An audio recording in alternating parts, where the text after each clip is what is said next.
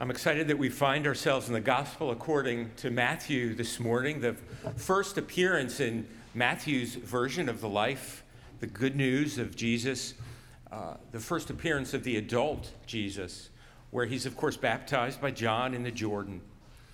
And each Sunday between now and Easter, we will continue our journey through Matthew's Gospel. And I'm incredibly excited to return to some passage that for some of us, they might be familiar. For many of us, we'll be hearing them for the first time, and I can't wait. And so this morning, we find ourselves in Matthew chapter 3, beginning at verse 1. Hear now God's word for us this day. In those days, John the Baptist, appearing in the wilderness of Judea, proclaiming, "Repent, for the kingdom of heaven has come near." This is the one of whom the prophet Isaiah spoke when he said, "The voice of one crying out in the wilderness, prepare the way of the Lord, make his paths straight." Now John wore clothing of camel's hair with a leather belt around his waist, and his food was locusts and wild honey. Then the people of Jerusalem and all Judea were going out to him, and all the region along the Jordan.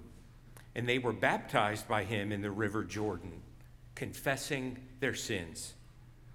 But when he saw many Pharisees and Sadducees coming for baptism, he said to them, "You brood of vipers, who warned you to flee from the wrath to come?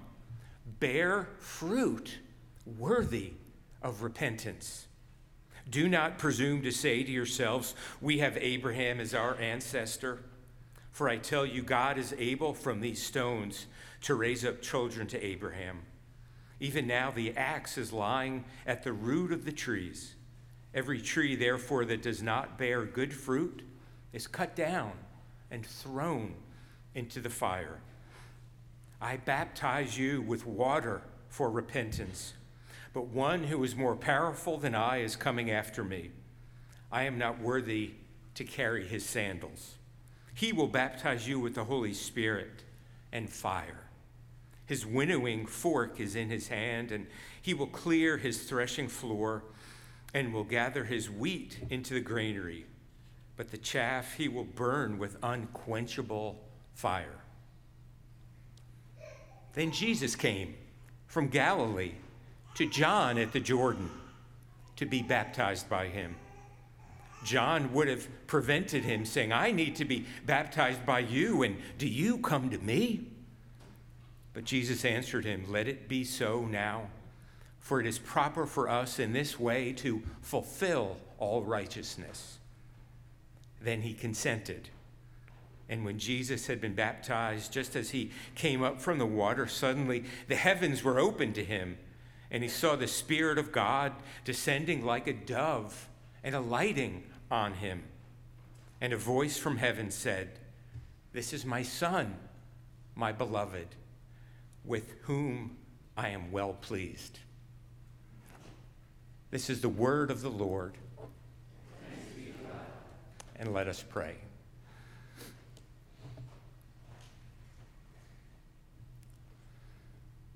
Continue to move among us, holy God, by your grace and mercy.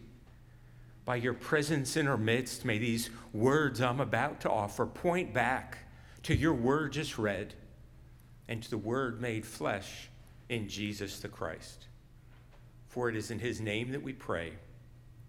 Amen. Some of you have heard me say before that one of the greatest privileges and one of the greatest delights of being a pastor is getting to officiate at the sacrament of baptism. I can still remember my very first baptism in the spring of the year that I was ordained a minister. At the church in North Carolina where I was serving, it was Confirmation Sunday, and a ninth grader named Laura had not yet been baptized. And so I baptized her that morning. With the 15 confirmation students standing in front of the church, she stepped into the center of the group and kneeled. And I led us in the liturgy and in the prayer. and I poured 3 generous handfuls of water upon her head, 1 handful for each member of the Trinity. She got soaked. It probably took days for the carpet to dry, and the entire congregation erupted in laughter as they witnessed it. It was not the custom of the other pastors on the staff to be quite so extravagant with the water. You see, I had taken seriously the teaching of John Calvin that in the sacrament of baptism, we should not be stingy in our use of water, lest someone witnessing would mistakenly conclude that Almighty God was stingy in the giving of his love and his grace. And I've taken that teaching seriously ever since. I remember a baptism I officiated here in our sanctuary some years ago. It was a little boy, about 9 months old, but he was much bigger and stronger than most 9-month-olds. I was holding him as I usually hold babies. He was facing me. I sort of had my one arm around his legs, my other arm I was balancing his back. And do you know how Olympic divers do those backward dives from platforms high above the water? How they sort of throw themselves backwards. Well, that's what he did. It was totally unexpected. It was only by the grace of God that I was able to quickly shift my weight and reach forward and grab him as he attempted that backward dive out of my arms. It was the closest I ever came to dropping a baby mid-baptism. But I kept my grip. I held on tight. And many times since then, I've thought about what a great metaphor that was for the ways that God holds on tight to us and does not let us go, even during unexpected and frightening moments in our lives. Even when we try to escape God's loving hold, God's claim upon us. And I remember my own daughter, Teresa's baptism. She was almost 1. It was at the Alexandria Church in Hunterdon County where I served for many years. My dear friend and mentor, Jim Morris, officiated. Jim, who served here as associate pastor for almost 40 years. And that morning, my wife, Emily, got incredibly sick and could not come to church.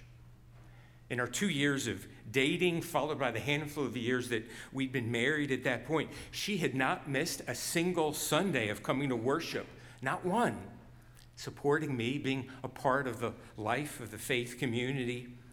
But that Sunday, with grandparents who'd flown in from out of town, with others who traveled to be there, she was as sick as a dog and couldn't even get out of bed.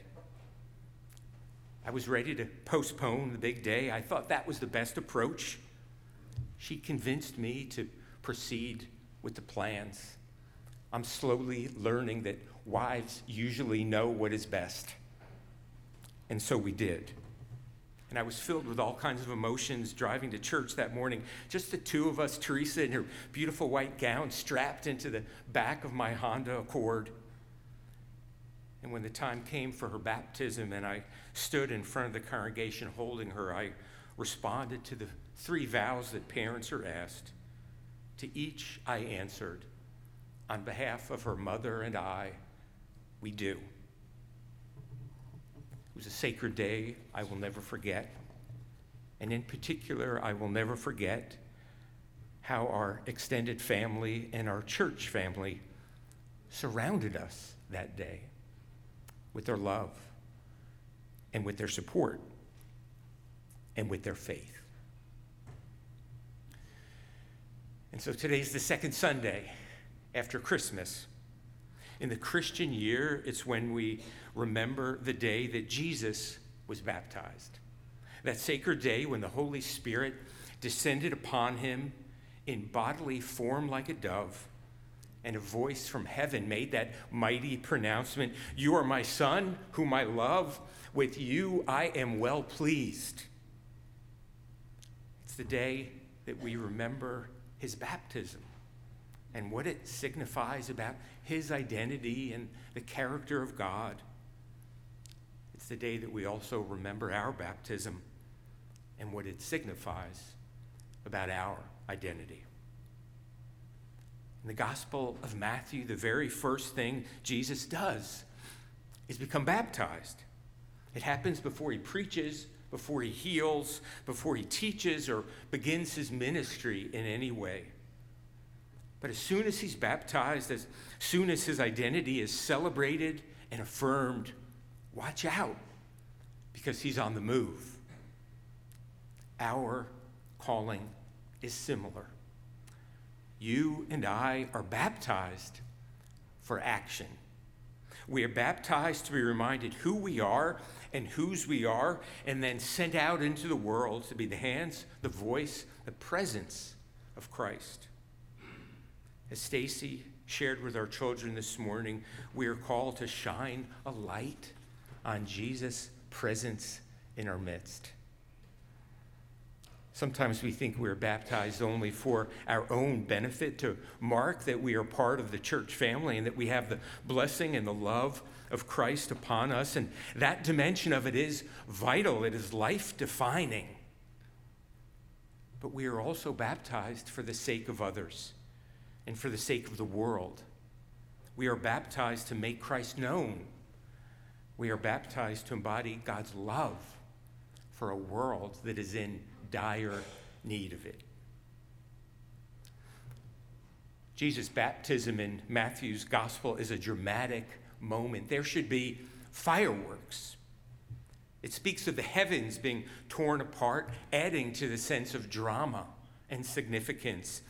God has invaded the cosmos. God has done a totally new thing. God has become present to us in a fundamentally new and different kind of way. Every story that will follow in Matthew's gospel is a story of God's dramatic and explosive intrusion into our world. Every story that follows is a story of God's unexpected and overflowing grace. One theologian put it this way: in Jesus, we have a boundary-crossing God. God will not be contained by walls or dividing lines or categories of any sort. God overcomes social boundaries, political boundaries, religious boundaries, ethnic boundaries, all sorts of boundaries. And God calls us to do the same in being the church. And that belief informs how we understand our own baptism, the person that we see when we look in the mirror. Baptism is the promise that there's nothing we can put in place which will separate us from being God's child. No decision we can make, no wall we can build, no mistake we can make that will separate us from God's unwavering love. The theologian Karl Barth proposed that God's claiming of Jesus in this story summarizes the essence of the entire gospel. The astonishing claim that God does not will to remain hidden in the heights of heaven, but descends to the depths of earthly life in order to be seen and heard by us finite creatures. And so, friends, what does God's intrusiveness into our lives mean for us? What difference might it make in 2023? How will it impact the choices you make, the places you show up, the people you decide to love and to serve? In some traditions, you receive a lit candle on the day of your baptism as a tangible reminder that you are called by God to be a light of God's mercy and justice and love. The candle is given to you by a member of the congregation, symbolizing that the members of the church are engaged together in this calling of being bearers of light. It's not a solo venture or independent effort. We are in it all of us together. How might you be called to walk a different path or live a different life? How might you view yourself differently? How might you be called to extend grace and mercy or be a bearer of hope because of being grafted into Christ in the moment of your baptism and because of the truth which that event celebrated about your identity and your purpose? Jesus' baptism changed heaven. The text tells us that the heavens were torn apart in the moment of his baptism, never to be quite the same again. Our baptism changes us in a way that is just as dramatic and far-reaching and complete, never to be the same. Will we live into that truth? Will we live into that wondrous reality? In our baptism, we renounce sin and the forces of evil in the world and within our own lives. We embrace Christ as Lord and Savior. We commit to living as his faithful disciples and as beacons of his love. We commit to being engaged in the life and work of the church, the body of Christ. For those of us baptized as infants, our parents and others made those promises for us that we might one day, perhaps as a teenager or an adult, confirm them for ourselves. The New Testament scholar J. Christian Becker once said that all sin is basically forgetfulness. It didn't make much sense to me when I first heard that, but then I really thought about it, and he's right. All sin can probably be traced back to forgetting who we are. We forget that God's image dwells within us, and so we sin. We forget that we are immersed in God, and so we sin.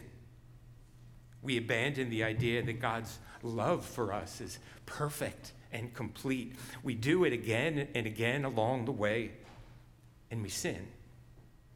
Sometimes we reject outright that we are loved by God and marked by Christ.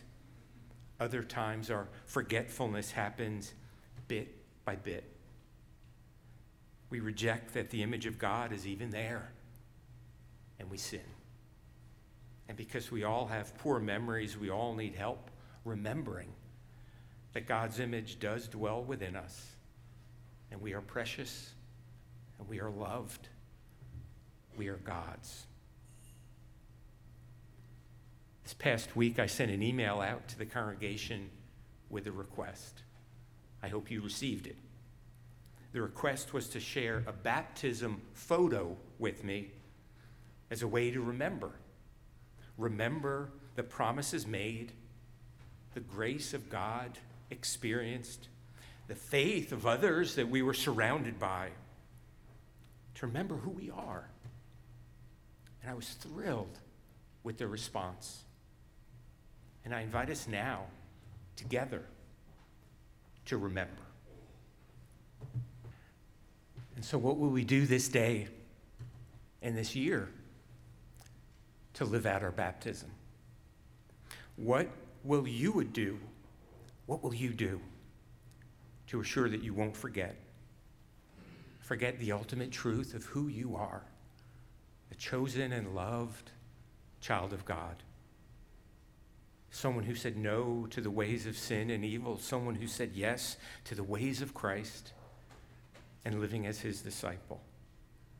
How will you proclaim through word and deed that you have been sealed by the Holy Spirit in your baptism and marked as Christ's own forever? In the name of the Father, and of the Son, and of the Holy Spirit, amen.